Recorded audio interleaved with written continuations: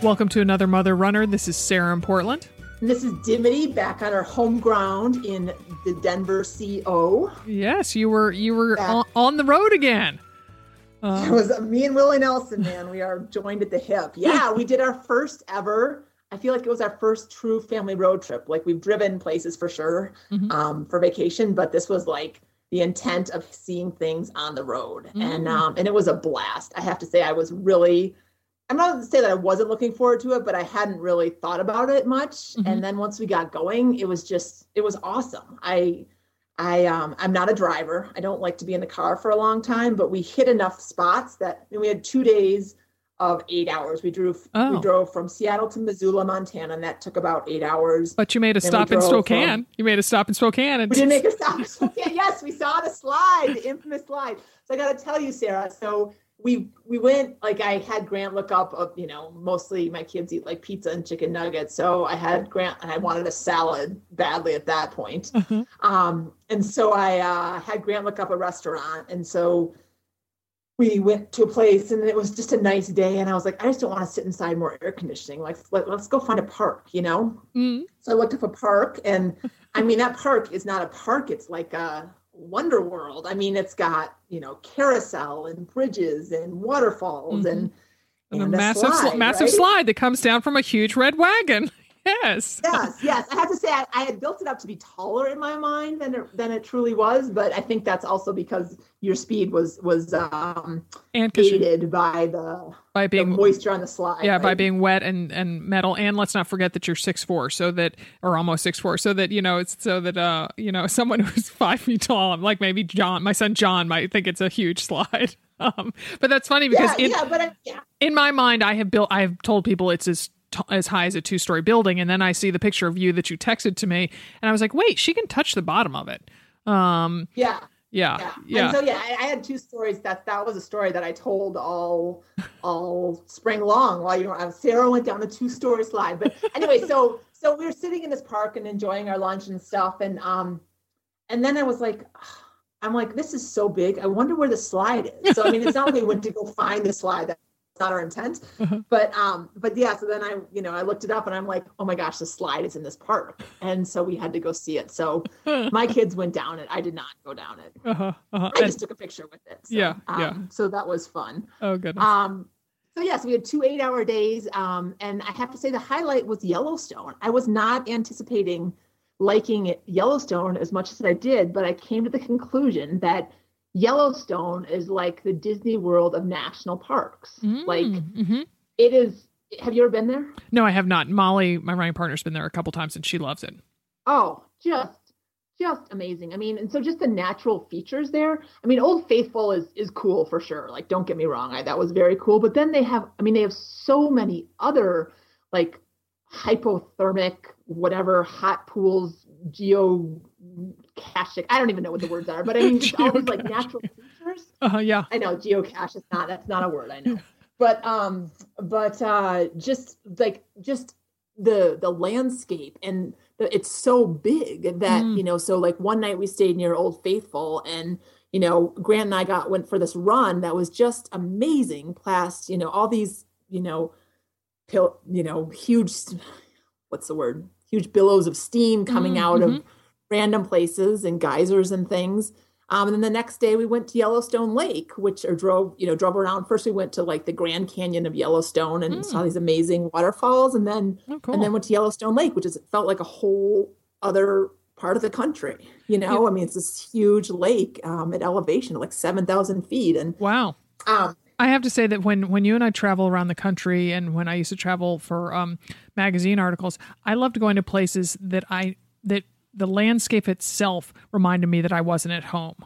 Because I think too often it's so easy, you see a Gap, you see a McDonald's, you see a Starbucks, and they're ubiquitous. But then when you see some natural beauty, that's like, oh, we don't have geysers in Denver.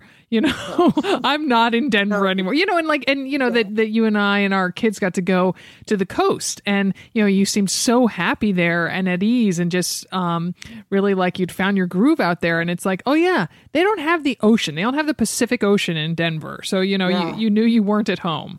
It's so funny you said that, because Grant. So then after we left you, we went to Portland to Seattle. We took a ferry and just from like an hour ride Bremerton. in, and Bremerton ferry. Yep. Thank you for remembering. And then next day in Seattle, we bought, we were talking with Molly on the run the day before about Seattle, and it gets expensive. We bought these city passes, Sarah, that were so, I think the kids were 50 and maybe we were 80 or something like that for adults. That got you into the Space Needle, the EMP Museum, an hour cruise, the aquarium, and then one other thing that we didn't end up doing. But it was awesome because we got to go do all these things, and it was kind of, and you can use it over 9 days too. So if you're visiting somebody, and they have them all over, I just don't do it, but I have them in different cities too. And so we got to take the cruise, and Grant said the same thing. He goes, "Oh my gosh, you are just a different person around the water. Like, we need to move to water." And I was like, it was so noticeable. It was so noticeable out at the coast. I mean, you just had, it was almost beatific. I don't know. It was, you just seemed so calm and content and just really fulfilled. I don't know. Yeah. I just need to be on vacation near the water all the time, and then I won't have any problems. With me around to lighten the mood. Then there's no issues. But it was just, overall, it was great. And so Yellowstone, just going, it was like, you go 35 miles an hour, you're looking for wildlife the whole time. Everybody's happy. It's like, it is like, I have to say, it's like Disney World a little bit. Awesome. Disneyland, one of the two. So it was great.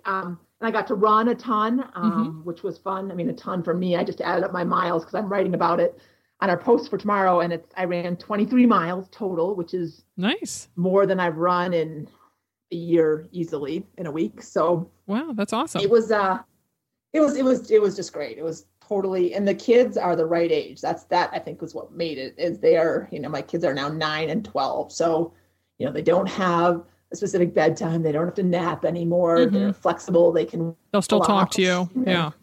They'll still talk to me. Yeah. We got that. Be seen in public with you. Yeah. We forced a couple hikes on them, which was not, super well received, but they did it, and I bribed them, and they did it. Nice. So overall, it was great. Oh, that's awesome. That's awesome. So we have a special show today. We are focusing on plus size runners, and it was prompted by the cover of the August issue of Women's Running, and then a feature in the August issue of Runner's World magazine. And so we just really felt like there was something coalescing around the idea of focusing on heavier set runners. So we wanted to bring on two people who could talk to that. And so the first guest that we're going to have is Jessie Seabor, who is the editor-in-chief of Women's Running magazine and vice president of Women's Running at Competitor Group. And Jessie lives in San Diego, which is a divine place to run. So she is going to talk about having a plus-size model on the cover of Women's Running.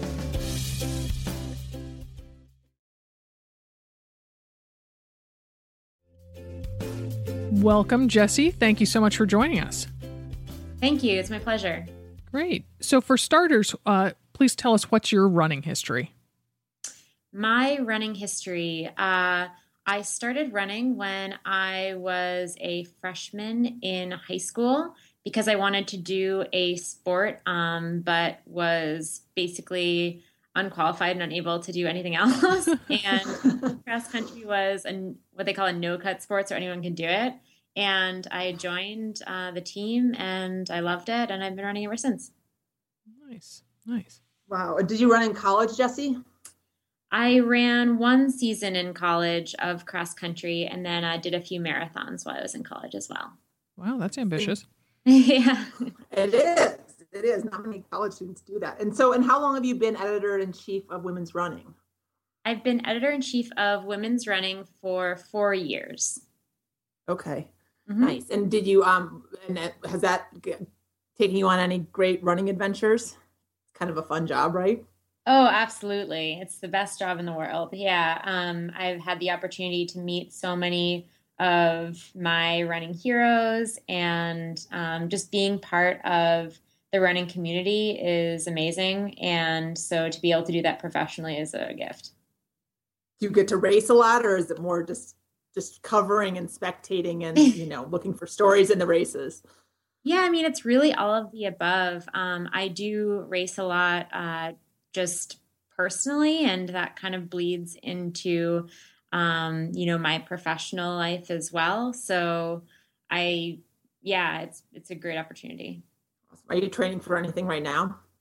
I am thinking of training for California International Marathon, which is in December.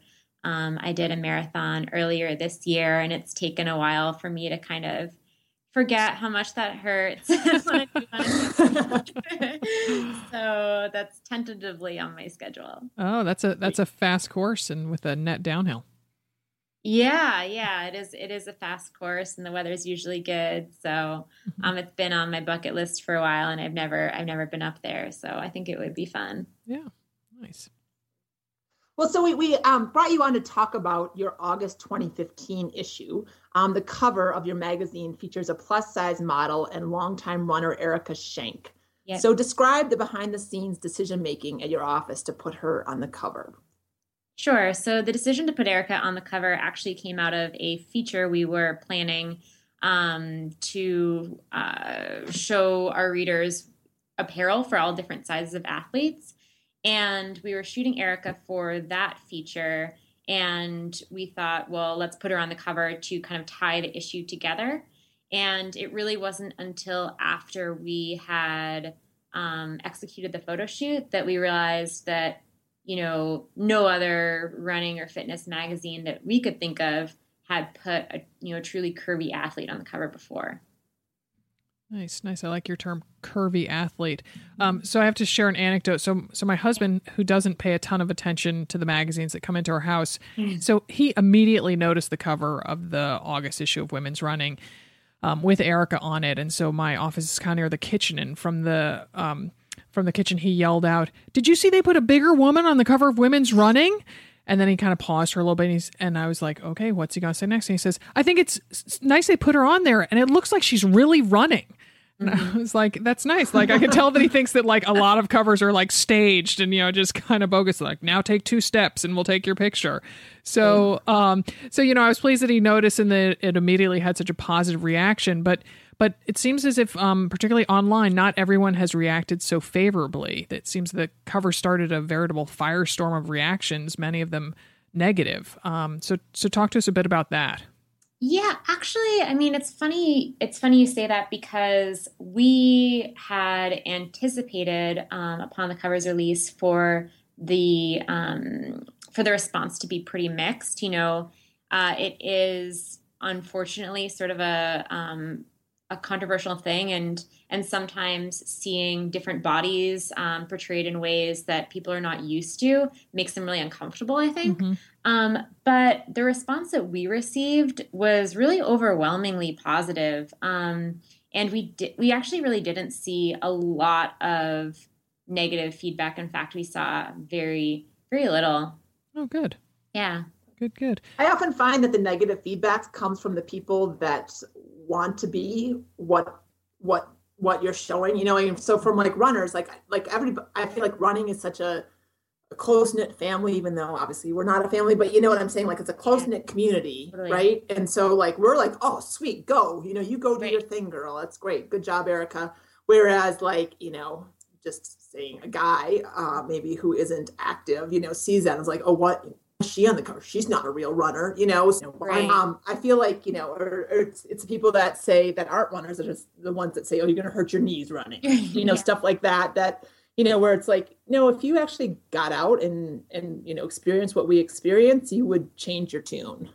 Yeah, I think that is really just what you said. The only kind of vocal negative response we have heard is that, it's unwise or irresponsible to advocate for larger people to start running because they'll hurt their joints. Mm-hmm. And if you're a runner, you understand, running is an activity that is of course amazing for your health, but it can wear and tear on your body. but that's true for any size person. It's really not, specific to a person who has a certain weight. So I think that, when I hear that feedback that, oh, she's going to hurt her knees, I think, well, that person doesn't really understand what running is. Mm-hmm.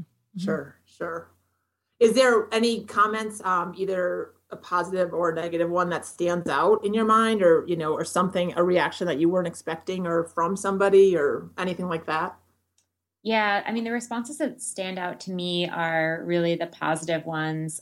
Even just from Twitter, we saw people saying, I saw the magazine come into my inbox, into my mailbox rather, and I almost started crying because I see myself in this cover. So it was really moving. And then another response that stands out to me is we received an email from a reader, and she said that she was a larger athlete, and she worked at a running store, and just in the week prior, a customer had complained to her boss that she was working there because, the customer didn't think that she was representing a healthy lifestyle. And of course, this woman is a half marathon runner. She's, incredibly fit and healthy, but the customer had, such a negative reaction to her that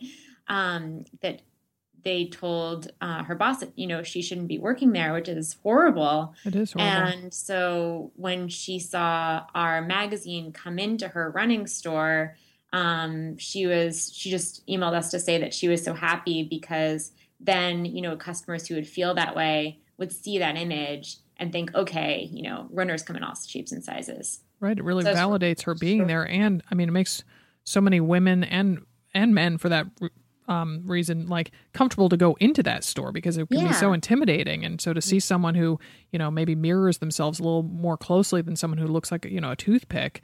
So, so you mentioned the fashion spread that's in the August issue and it mainly seems to focus on plus size running apparel. So was it tough to find various pieces for the feature? And then what advice did the women's running staff come away with from that article?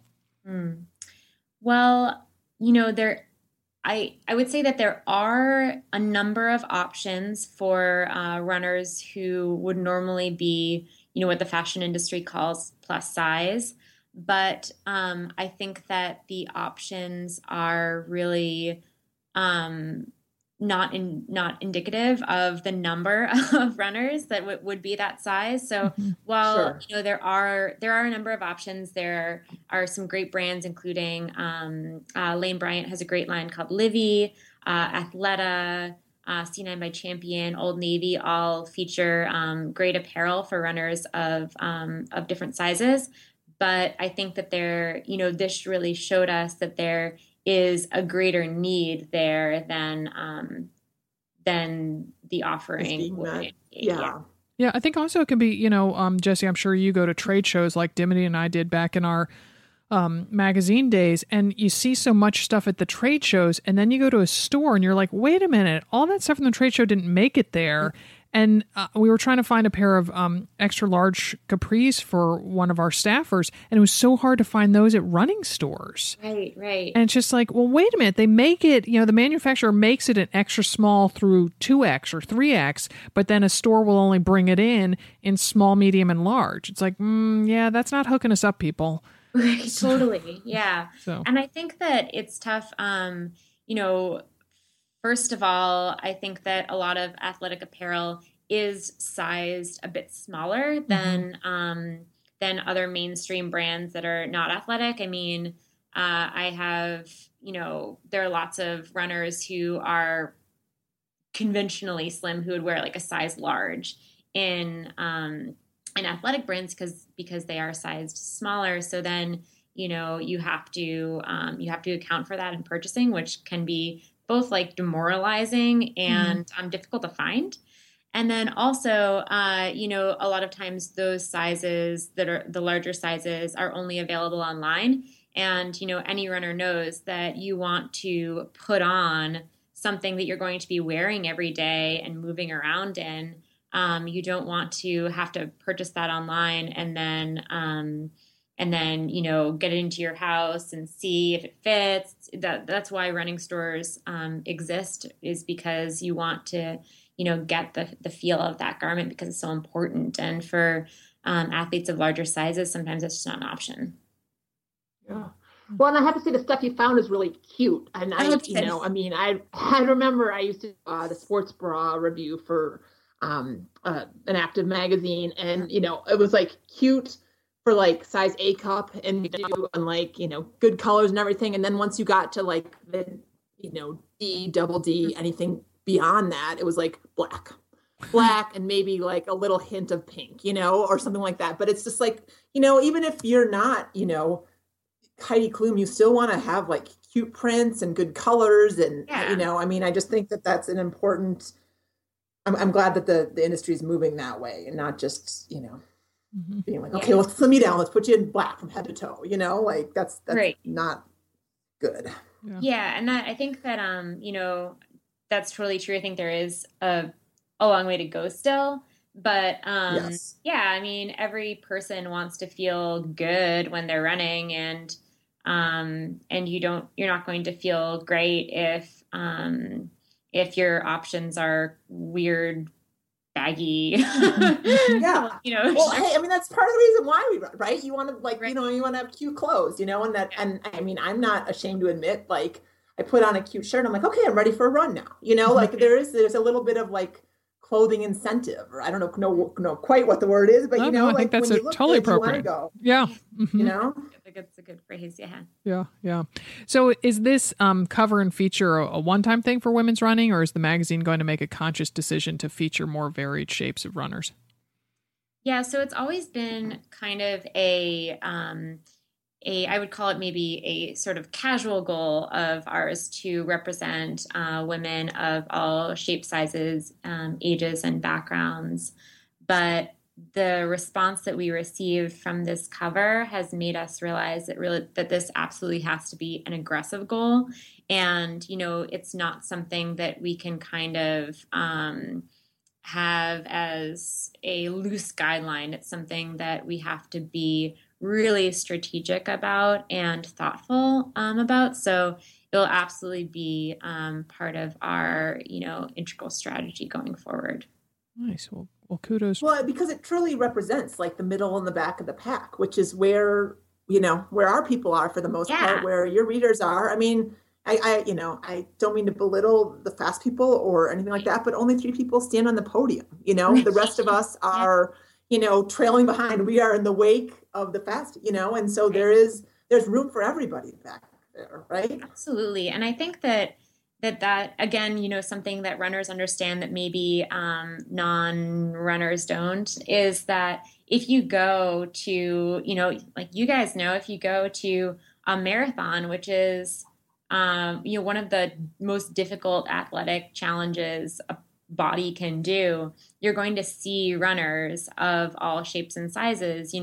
A very small minority are the Olympic athlete bodies, and the majority of runners, look much more like Erica the woman on our cover, than they do, someone who's getting the gold medal in the 10,000, so sure. I think that it's important to acknowledge that and to make people feel really welcome in the community, Yeah. There's lots of room at the end, right? Yeah, absolutely. On the flip side of this issue, though, Jesse, you wrote about the disordered eating you practiced while you were a cross-country runner in high school, right. Which is brave and important, because that's also, it's all just one circular thing, mm-hmm. right? Body image, weight, femininity, all that. Do you have some advice for women runners when it comes to weight and running, and, how you dealt with it? Yeah. So when I was younger, when I was in high school, I dealt with disordered eating. It's very common amongst young women. I think that what really helped me and what continues to help me be healthy is to focus on what my body can do rather than what it looks like. And for me, running initially, was, even though I was on the cross country team, a part of it was a tool for weight loss and really unhealthy weight loss. And now I think of running as a tool for challenging myself. So I focus on, putting a race on my calendar and getting a new PR or trying a new distance, and centering myself around what my body can do. And then, what my body looks like kind of becomes completely secondary. Nice. Good. And I mean, that's advice that can speak to people, whatever spectrum of the weight scale they're on, Yeah. And I think kind of why I wanted to share my story in that issue was I think that a lot of people assume that if you are larger, that you are unhealthy. And if you are smaller, then you're healthy. Yeah. And, when I was smaller, I was really, really unhealthy. And so you can't make assumptions like on either side of that scale. Right. Awesome. Well, that's a great message to end on, Jessie. And thank you so much for joining us. No, it was my pleasure. Thanks, guys. I really appreciate it. Okay, great. Take care. You too. Take care. Now we're going to jump from women's running to Runner's World. This is kind of our all media AMR podcast today, right, Sarah? Yeah.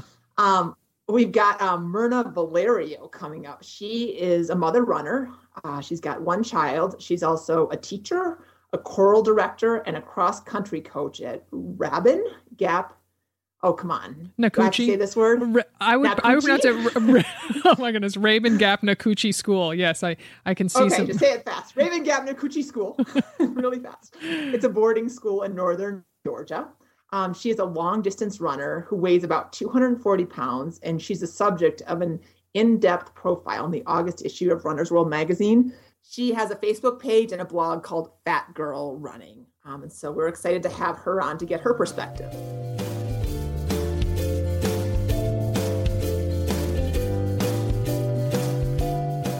So glad to have you, Myrna. Hi, thank you for having me. Sure. So tell us about how you got started in running. Okay. I've been telling this story a lot over the last couple of weeks. So, I'm sure you have. So I'm hoping all the Put yourself on cruise control and tell it again. Okay. So in 1989, which was a long time ago, I tried out for my high school's field hockey team. And because soccer looked to be too hard, they had them running like 10 loops around the field. And I was like, oh no, I'm not going to do that. That's horrible. And so I went to the field hockey field, and it looked like they weren't doing that much running. They weren't doing that much of anything yet. Little did I know. You caught them on a break. So I'm down at the field hockey field, and the first thing, after a couple of introductions, the coach had us run 5 loops of the field, and I nearly died. I had no idea what it felt like or what it was like to run that much, because I had never, ever done that. And it was very hard. But by the end of it, even though I was second to last and that was just our warm up, I felt really good that I had been able to finish it. And so right after that, we did a timed mile. Mm. Another thing that I had no reference for, I'd never had to run that much, even in PE class at the elementary school level. I'd never had to do that. So it was really bad. It was like a 15-minute, 45-second or something mile. Again, I wasn't last, second to last. And I really, really felt that, wow, this is like probably something I'm going to need to learn how to do. And so, and then we had 2.5 hours of practice after that, which involved a lot of running up and down the field. You have a 100-meter or 100-yard field in field hockey, and you're running up and down. And I had a stick in my hand and a ball, and I had never done any of that. And so it was all new to me. It was all very exciting. I was tired. I was sore. I was in pain, but I loved it. There was something about being out on the field and running on grass, and and just being, being with a bunch of people and being social with them, which I had really never done before either. It was just so fun. And so it was just so different for me. So after practice, another new girl and I decided that we needed to get better at running because that's all we would be doing in field hockey. And so we decided to wake up the next morning. It was a boarding school, so we could wake up and walk down to the field and run and then go back up to the dorm and shower and then go to breakfast. So that's what we did. We went down to the field the next morning. We ran. I think we did 5 or 6 loops, pretty much exactly what we had done in practice the day before. And it was hard because we were sore. And you're running on grass too. I mean, we were running in the grass. I did not have appropriate shoes. I didn't have cleats. I don't even remember what kind of sneakers I was wearing. They were probably something that shouldn't have been worn in any athletic endeavor. Converse or something, yeah. So yeah, we started doing that, and we did that a couple of days a week into the fall season of field hockey, and we both got better. And the coaches noticed. I was able to do the 5 laps without stopping, and the minute that happened, and when I was finished, I was like, "Oh my God, I just did that! I just ran 5 loops of the field with my field hockey stick." Nice.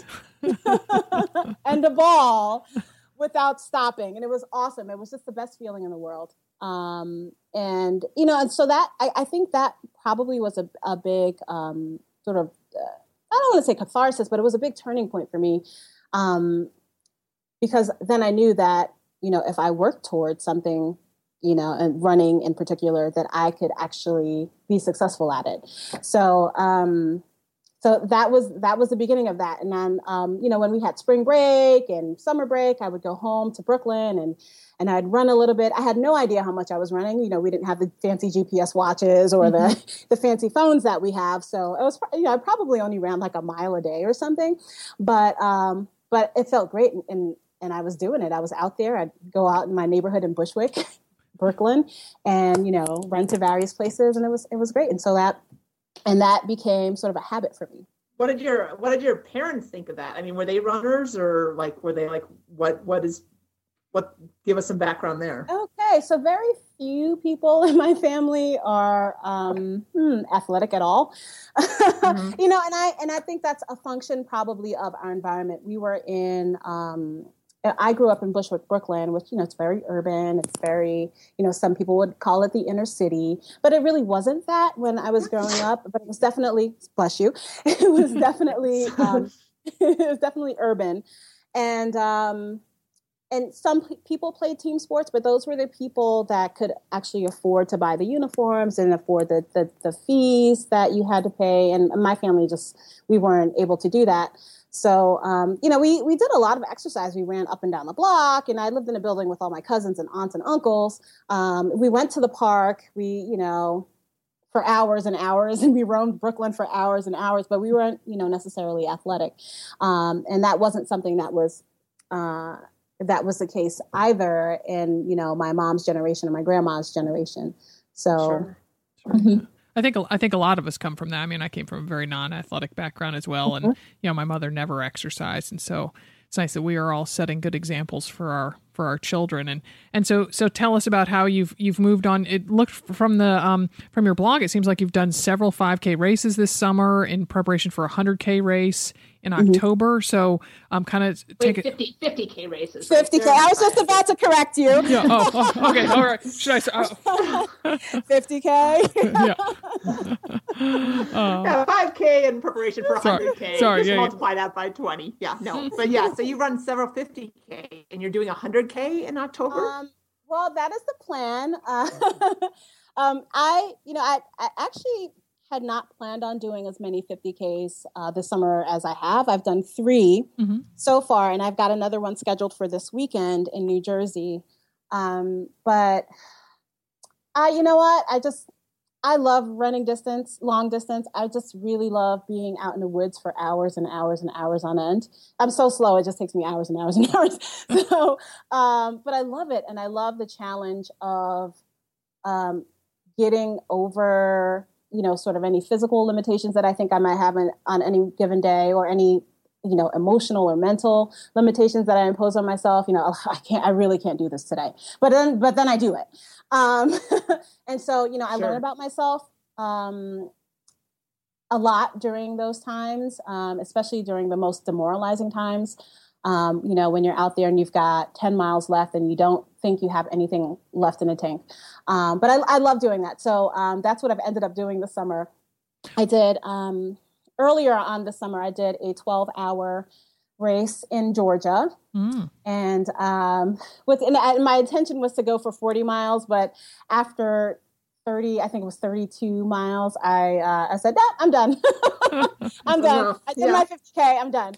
And then I did the 50K at the Finger Lakes 50s up in upstate New York, or Western New York. I did that in the beginning of July. And then I also did the Montour 12-hour race in Pennsylvania 2 weeks ago. And I did exactly 50K. So, wow. And it is all part of my training. Those are all training races for the 100K that I'm hoping to do in Arizona at the end of October. Wow, Arizona. So totally different climate than your... Totally different climate. And I haven't really done any heat training yet. So Oh my gosh. So is it cooler up in northern Georgia than it is in the rest of Georgia? It is definitely cooler, especially in the morning. It's actually, it can be sometimes cold in the morning because we're up in the mountains. Right now we're about at 2,500 feet elevation because we're in a valley. But, if I go up the road that I live on, there's a big mountain there. So, I could be at, 3,500 feet or 4,000 feet if I wanted to. So, wow. Yeah. So, but dry and hot, they'll be totally different. Right. It will be totally different. And I'm really hoping that I'm only hoping to finish and to make the cutoffs. I don't even know what they are yet. And I'll probably look at them the night before. That's a good strategy. I like that strategy. Yeah. Just because I'm really disorganized. And I can't think that far ahead. Oh, wow. But I'm really, really looking forward to it. I'm really excited. I have not done anything over 35 miles yet. So I'm hoping that with the training that I've done this summer, and then with the training I'll be doing in September and October, that it'll amount to something. Yeah, I'd say so. Well, and just because we kind of jumped from running 1 mile in Bushwick up to 50 Ks. Kind of fill us in. Did you run in college? Did you run, have you always been a runner since your field hockey days, or? Yeah, how did you get up to the 50K different distance? Great question.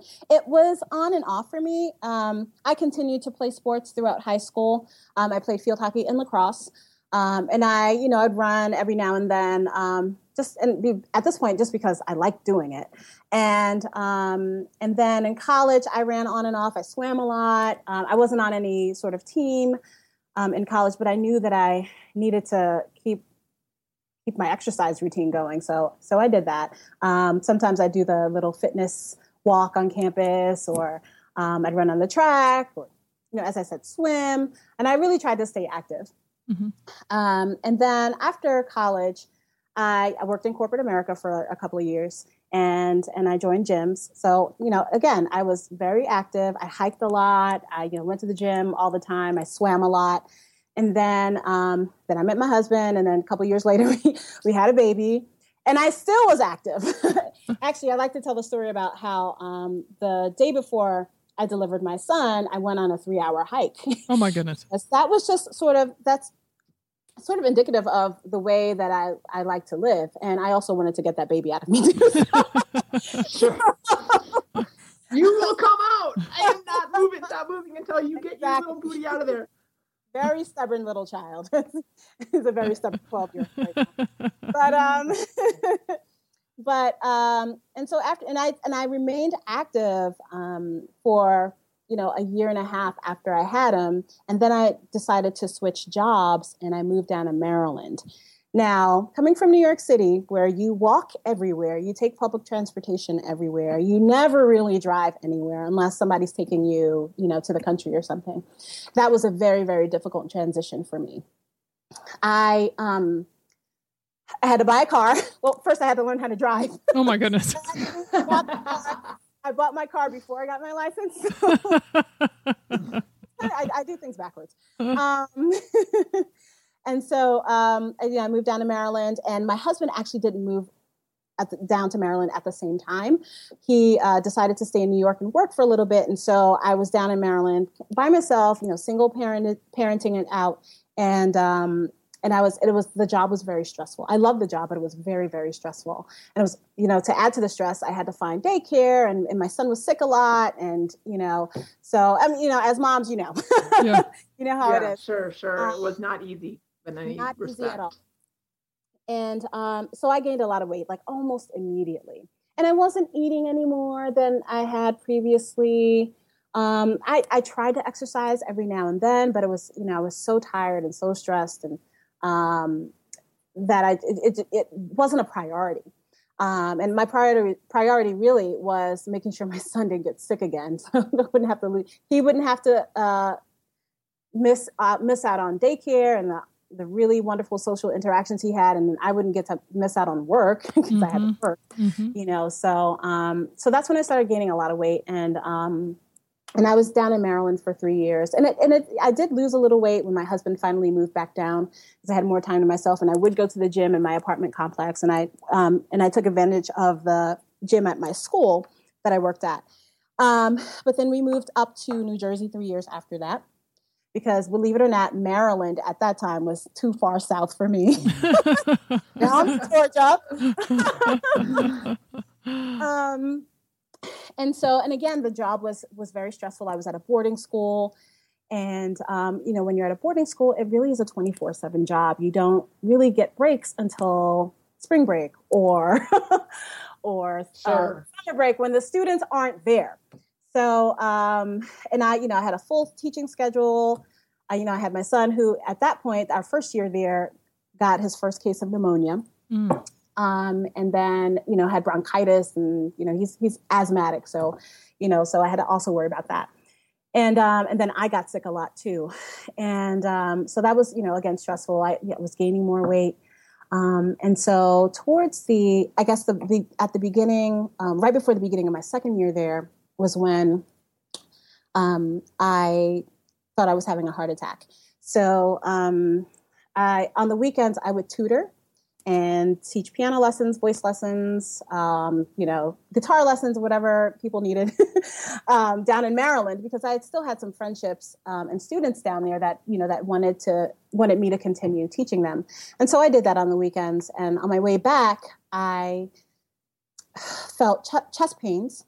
I was driving right by the Rodale sign. Oh my goodness. the beacon of healthy living that you would then be featured in one of their magazines. So weird. It's so weird. It was right there, right in the Lehigh Valley, that I pulled over, and, was obviously I was concerned. My son was in the back seat, and, I calmed myself down. And decided that I would try to make it to Jersey. So, which is obviously not a very good decision. Yeah, we don't recommend that. Yeah. In hindsight, but I'm alive now, so. Yeah. So I made it to Jersey. I was about an hour and 10 minutes away from my house, and got back to the school because I lived at the school, and had a colleague take me to the hospital, and it turned out that I was not having a heart attack. And it was likely a panic attack or an anxiety attack. Because I had to work weekends. I worked, I ran a dorm. I had to teach lots and lots of classes. Mm-hmm. And, and then I also had to take care of my family. So I followed up with a cardiologist the next week. And, he was the one in the article with his very thick Brooklyn accent. And he looked at me and said, how old is your son? And I said, he's 5. And then he looked at me just point blank, said, do you want to see your son grow up? Mm. And, and every time I tell that story, I'm like, oh my goodness. Yeah. It's huge. And, mm-hmm. and talking about something being a catharsis, that really hit home, and it hit really, really hard. Here I was, I thought I was okay. I thought I was fine. I was doing it. I was taking care of my son. I was, doing my job really well. I was, I was doing it. And, but here I wasn't taking care of myself.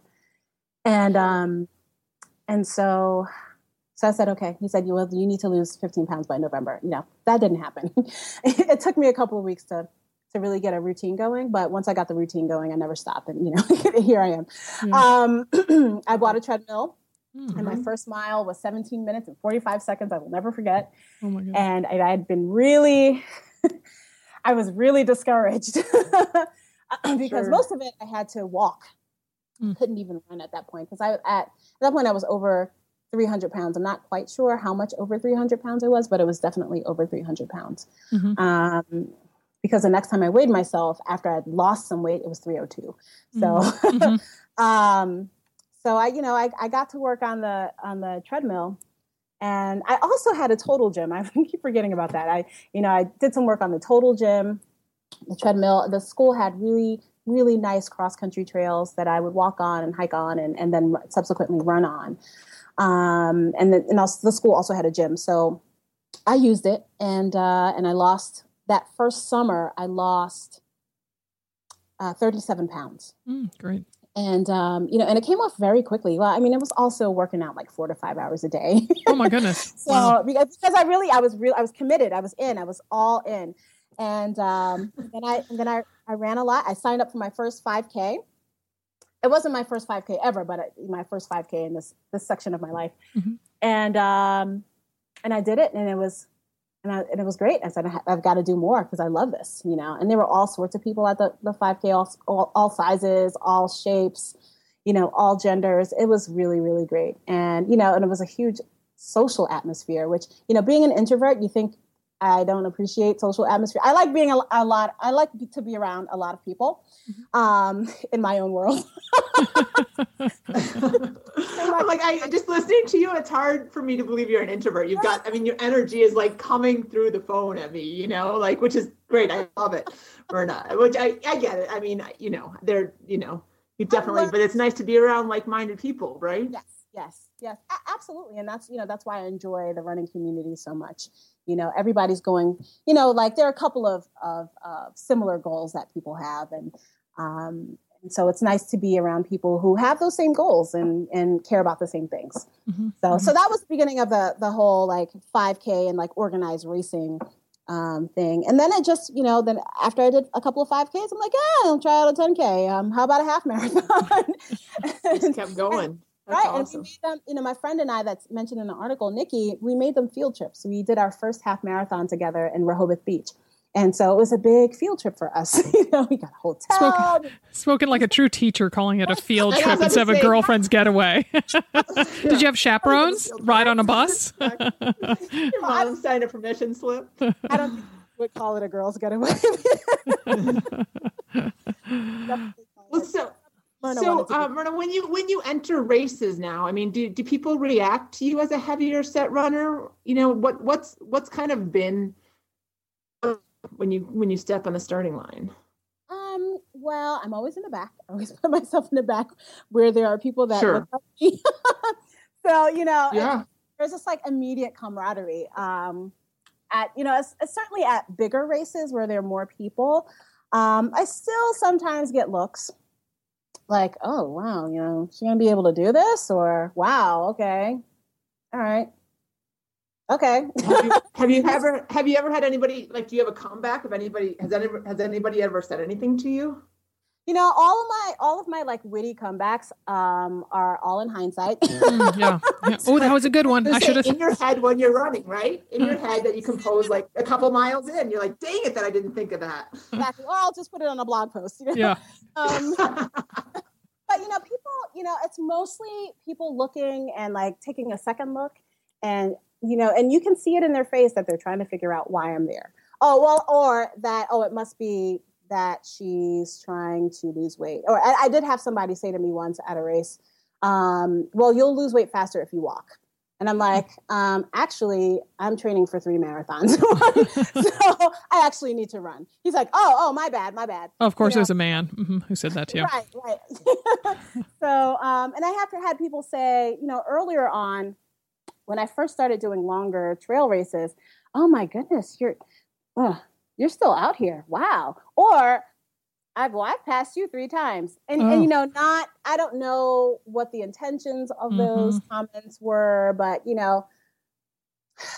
people say stuff and you just can't take it personally. Like, and maybe in the moment you do, and you're like, oh, what just happened here? It's a little like microaggression, but then like, if I let every single look or comment or whatever affect me, then I wouldn't be doing what I'm doing. And that's like the story of my life. Yeah, no, that's great. Yeah. I mean, that's the right attitude for anybody going in. And I think, I would imagine that your admirers and the people that are like psyched to see you out there far, far outnumber what telling you should be walking. Oh, absolutely. Absolutely. I think the positive encouragement and the general positivity has far outweighed the negative commentary. So that's awesome. And as humans, we tend to focus on the negative, but I can't do that. I don't have time. Life is short. I've got other things to worry about and do. So, like if I'm going to be affected by it, I will, but then I'll work on getting over it because I don't have time. So, sort of along those lines, I loved, you had a blog post in March that was called How to Be a Fat Runner in 10 Simple Steps. And and on your blog, you had fat runner as one word, which I loved you kind of coining it and owning that term. So does that kind of thinking that phrase or putting in that mindset help you with your running or do you find that it helps others get moving, to kind of own it? You know what? I think it's more along the lines of ownership and changing the connotation of the word fat. And that was my goal with that particular, with the entire blog, but with that particular post, I really wanted people to, 1, take ownership, and to 2, we don't need to, abide by the negative connotation that the word fat has, and knowing that the negative connotations are that fat people are lazy, that we're not active, that we're slovenly, that, so that we don't have any sort of ambition in life. And that is not true of, all the people that I know, whether they're fat or skinny. And so we're trying to take, what I'm trying to do is to take that kind of power away from the word and to give it a different power. Yeah. Yeah, that's awesome. I mean, if fat people were all those negative adjectives that you just listed off, then America wouldn't be getting anywhere. Exactly. Right. I didn't even know what the statistics are, but is it over 50% of us are obese? Oh yeah. I mean, it's pretty close to that. So I mean, we wouldn't be leading the world with, in the realms that we are. So, so that's awesome that you're putting power into it and giving it a positive spin. I hope that's what I'm doing. Yeah. Well, so and what about the Runner's World feature that was in the August issue, which is awesome, by the way. I mean, what reaction have you gotten to that? All I can say is, oh my God. Has it been a little overwhelming? It has been incredibly overwhelming. I mean, amazing and wonderful and life-changing. It has been so awesome primarily to see that there are so many people out there who share the same kind of story that I have, or who identify with me in some respect, or who are like, oh my goodness, now I'm going to start running, or now I'm not going to be afraid to go outside. Now I'm going to get off the treadmill. Although I love the treadmill, Wow. Now I'm going to get off the treadmill and like show my body outside and not be ashamed, now I'm going to go to the gym and not be ashamed. So that in itself has been just, I don't know, like, it's so heartwarming and, like, that's a very emotional thing that all these people were reaching out to me saying, thank you so much for sharing your story. And, and I'm still getting lots of emails and tweets and messages and this and that, with people just saying, thank you. Of course there are the people who, have provided the negative commentary. Of course, it has to be there. Yeah. Right. I have my sister take care of that. Oh, excellent. Because she has thicker skin than I do. But I can, and I've read a lot of the negative commentary, but I knew that would happen. And I know that there are trolls out there, but I know that there are people for whom it's very hard to rock their world and to rock their perceptions, to sort of disrupt their perceptions of anything. And, with me not being a traditional skinny, whatever runner, that disrupted their attitude. And so people are dealing with that. They're dealing with what we use in the diversity world, we use the term cognitive dissonance, because, you're having these opposing ideas in your head, and it's hard. It's hard to be able to fathom somebody who is my size being as active. And, I think I'm pretty successful, even though I'm, last a lot and, second to last, but I finish, yeah. So it's hard for people to sort of wrestle with that. And I think that's where a lot of the negative commentary is coming from. So, and that's okay. That's okay. I can't fault people for wrestling with it. But the trolls out there, we could do without them. All of us could do without the trolls. Right. And they're a number of that, right? Right. So, well, as long as then we're dealing with a little bit sensitive subjects, the article touches on your skin color. You're African American, and you talks about how it makes you stand out a bit in that rural part of Georgia, which I thought was intriguing. You talking about the history of that area, and then so at rate, Dimity and I go to a ton of expos all across the country, and we are always struck by what a white sport running is. And, we love going to Rock and Roll San Antonio because there's so many Latinas there. Mm-hmm. And so what do you feel sets you apart more in the running community? The fact that you are heavyset or the fact that you are a person of color? That is, I don't know. That's a great question. I would say it really depends on where I go. Mm-hmm. And the funny thing is that, my mom comes with me to a lot of my events when I'm up north. Oh, that's nice. And she looks for the Black people. I have stopped looking for the Black people because I know that they're not going to be a lot of Black people, besides. I'm not laughing at that, but just. Do you mean she points them out that she's like, oh, look, there's another one? I have many stories. And the funny thing is that I was raised in a pretty diverse, not very diverse. We were one of two Black families in our 10 block radius. But there were Italians, there were Puerto Ricans, there were Irish people. And so I thought that was pretty diverse. And so it's interesting to me that my mom looks for all the Black people all the time because that wasn't our reality. Mm-hmm. I think at trail races that are long, I think I stand out as being both Black and heavyset because you don't typically see those types of people, going out for the 25Ks or going out for the 50Ks. Mm-hmm. You might see, people going out for the 5Ks and 10Ks, but it's, for me, it's been pretty rare to see Black people or people that I think are Black, because sometimes people don't look Black and they are. Mm-hmm. But it really depends. When I was at the Finger Lakes, I think we were the only Black people. And so people knew who I was. Oh my goodness. Because the article had just come out week. Oh, look, it's that Black. It's the Black girl. It's the Black ultra runner. That's the thing.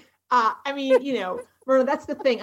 So it's one thing, like you said, 5Ks, 10Ks, road races, especially in cities like San Antonio or San Francisco or Seattle, where there's, a pretty diverse population. But, you take yourself up to a trail in the Finger Lakes, trail running.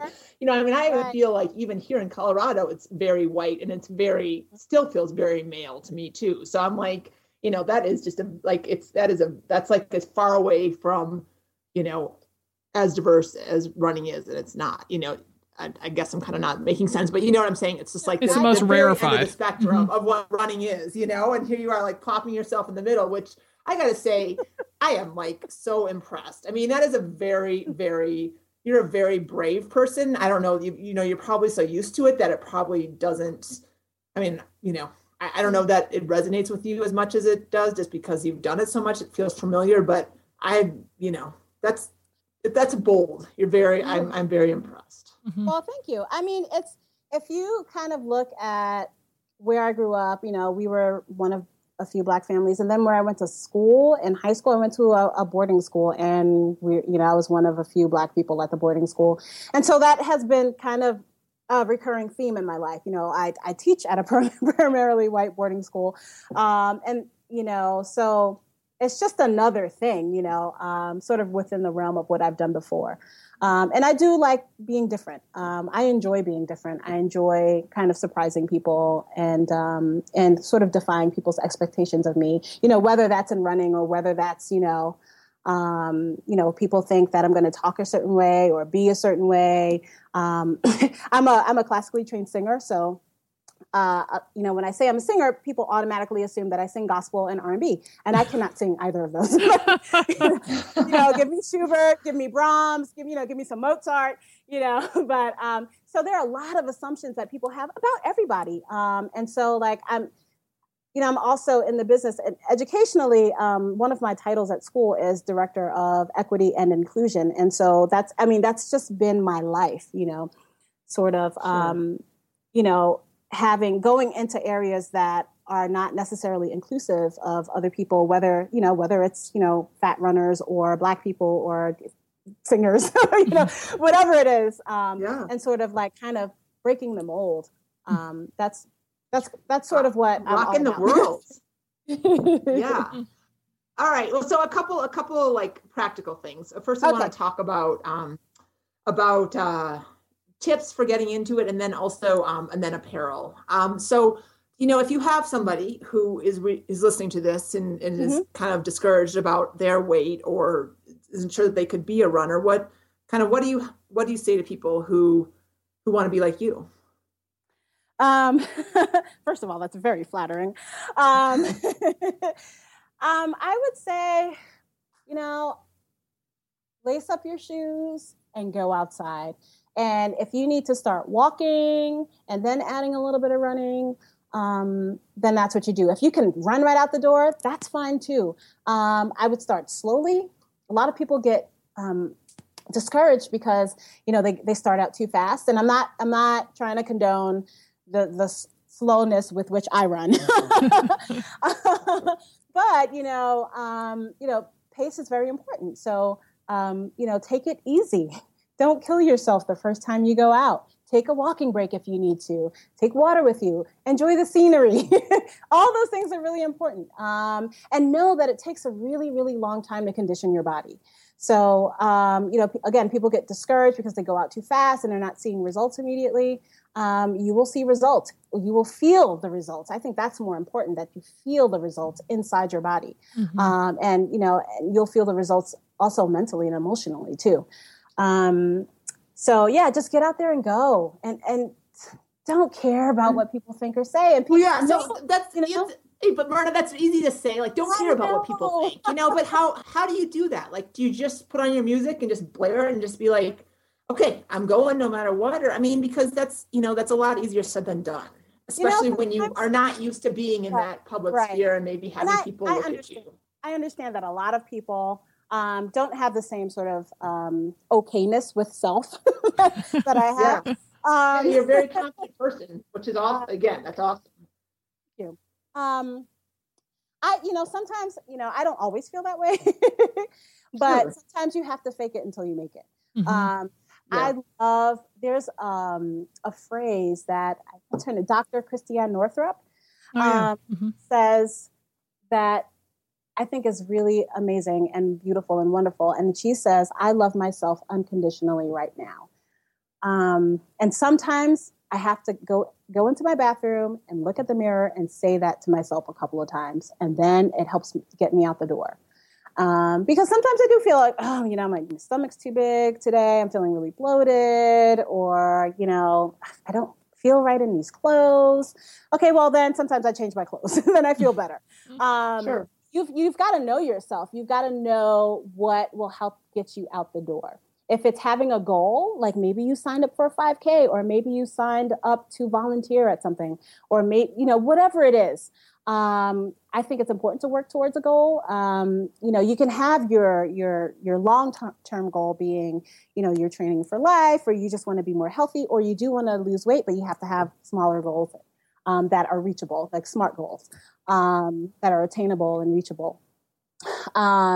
So I would say that as one thing, and make up your own mantra.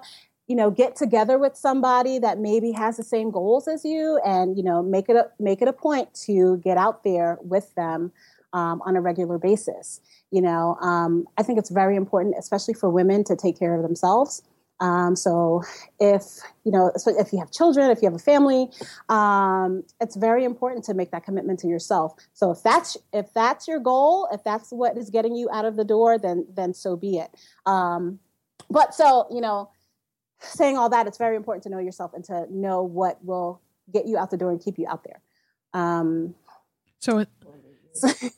then you, we don't want to take up your entire day. You've been very generous with your time. The one thing that Dimity touched on and that you did there, sometimes you said that you change your outfit, to get yourself out the door. Do you have any favorite pieces of athletic apparel or brands that you feel work especially well for your physique and that you'd recommend to other people? Sure. I really love the North Face. I love compression shorts and compression capris and pants just because they hold everything in. It's true for all of us. Yeah. I don't have stuff jiggling around because that actually makes for a rockier ride. So, and it's nothing, it has nothing to do with aesthetics for me. With the compression shorts, I just need everything to be held in so that I can move efficiently. Mm-hmm. So I really love North Face. I also love Under Armour. And Under Armour does sell some stuff in extra, extra large. You just have to look for it, which is unfair, but mm-hmm. that's where we are. So you have to look for it, Amazon, Zappos. Mm-hmm. I also shop frequently online with Roadrunner Sports, because they have larger sizes. Athleta has larger sizes. There are definitely purveyors out there who cater to or will cater to larger people. So again, you have to look for it. Nike has great stuff. Adidas has great stuff. Again, it's a matter of going on Amazon and looking at it.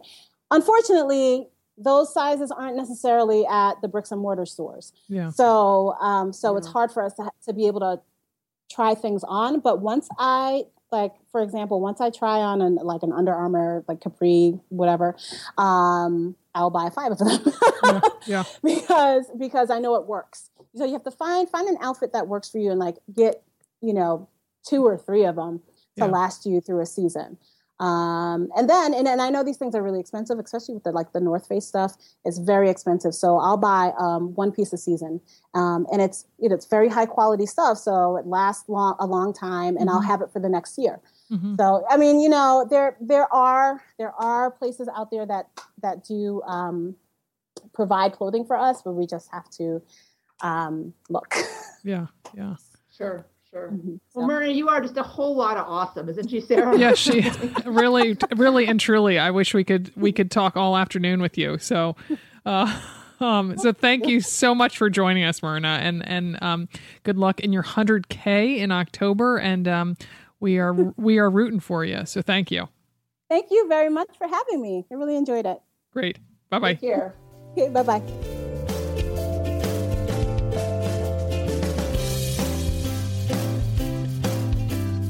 So now I want to go to some ultras and hang out with Myrna. I know, right? I just party with Myrna. Yeah. You have to run 31 miles, but that's okay. Oh my God. Well, on that badass theme, we got our challenge corner from the Run Walk 13.1. You want to read it, Sarah? Yeah, sure. And it comes from Christine Manhart. And she says, today, finding my strong meant training to the plan in the face of changing itineraries. All week, I'd planned this week's 5-miler based on having to leave the house at a comfortable 8:30-ish for a family function. When I found out late Friday that we actually had to leave around 7-ish, ooh, that's a big change. I tried 9 ways from Sunday to figure out how to jiggle the training plan before pulling up my big girl panties and accepting the fact that I was really going to have to get up at 5 and do it pre-dawn. Even having to double back after a half mile for an emergency bathroom stop. After all, my mantra was get up, don't think and go, and not get up, go, and go. I am a badass mother runner. And you most certainly are, Christine. Haven't you had to do that, Dim, when you're like, well, I remember you had to get up and do how many hours of cycling for your Ironman so that you can make it to Ben's noon soccer game? And I think you started at I started in the basement at like 3:30 in the morning, I think. Yeah.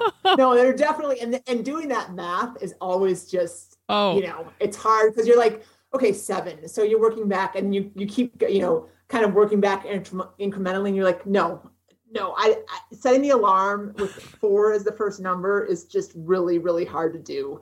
Like even 5:01 feels better than 4:57. So much. And you and I definitely, I think, both learned that from our rowing days. I mean, I can get up at 5:01 and be good all day. Get me up at 5:49, or 5:58 or something. And I'm like, oh, is it time to go to bed yet? There's just something about it. Well, and doing the math backwards. I mean, you're always so great. And I'm sure that Christine had a great day once it was done. But that it is hard. It is hard. And so I gave her major props because it's easy to bail, right? It's easy to bail when you have in your head, I'm going to be able to, get up at 8:30 or, be ready to go by 8:30 instead of being ready to go by 7. I mean, that's a huge difference. So Yeah.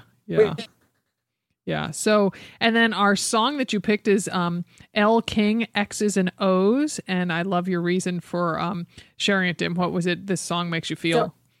So it's boppy and rocky at the same time, which is fun. Like it's got a good beat, but it's like kind of edge to it. And the guitar part, there's an electric guitar makes me feel cooler than I really am. Like, I'm listening to some indie rock, instead of like my, Indigo Girls from 1984. So anyway, enjoy this. They always want to come, but they never want to leave.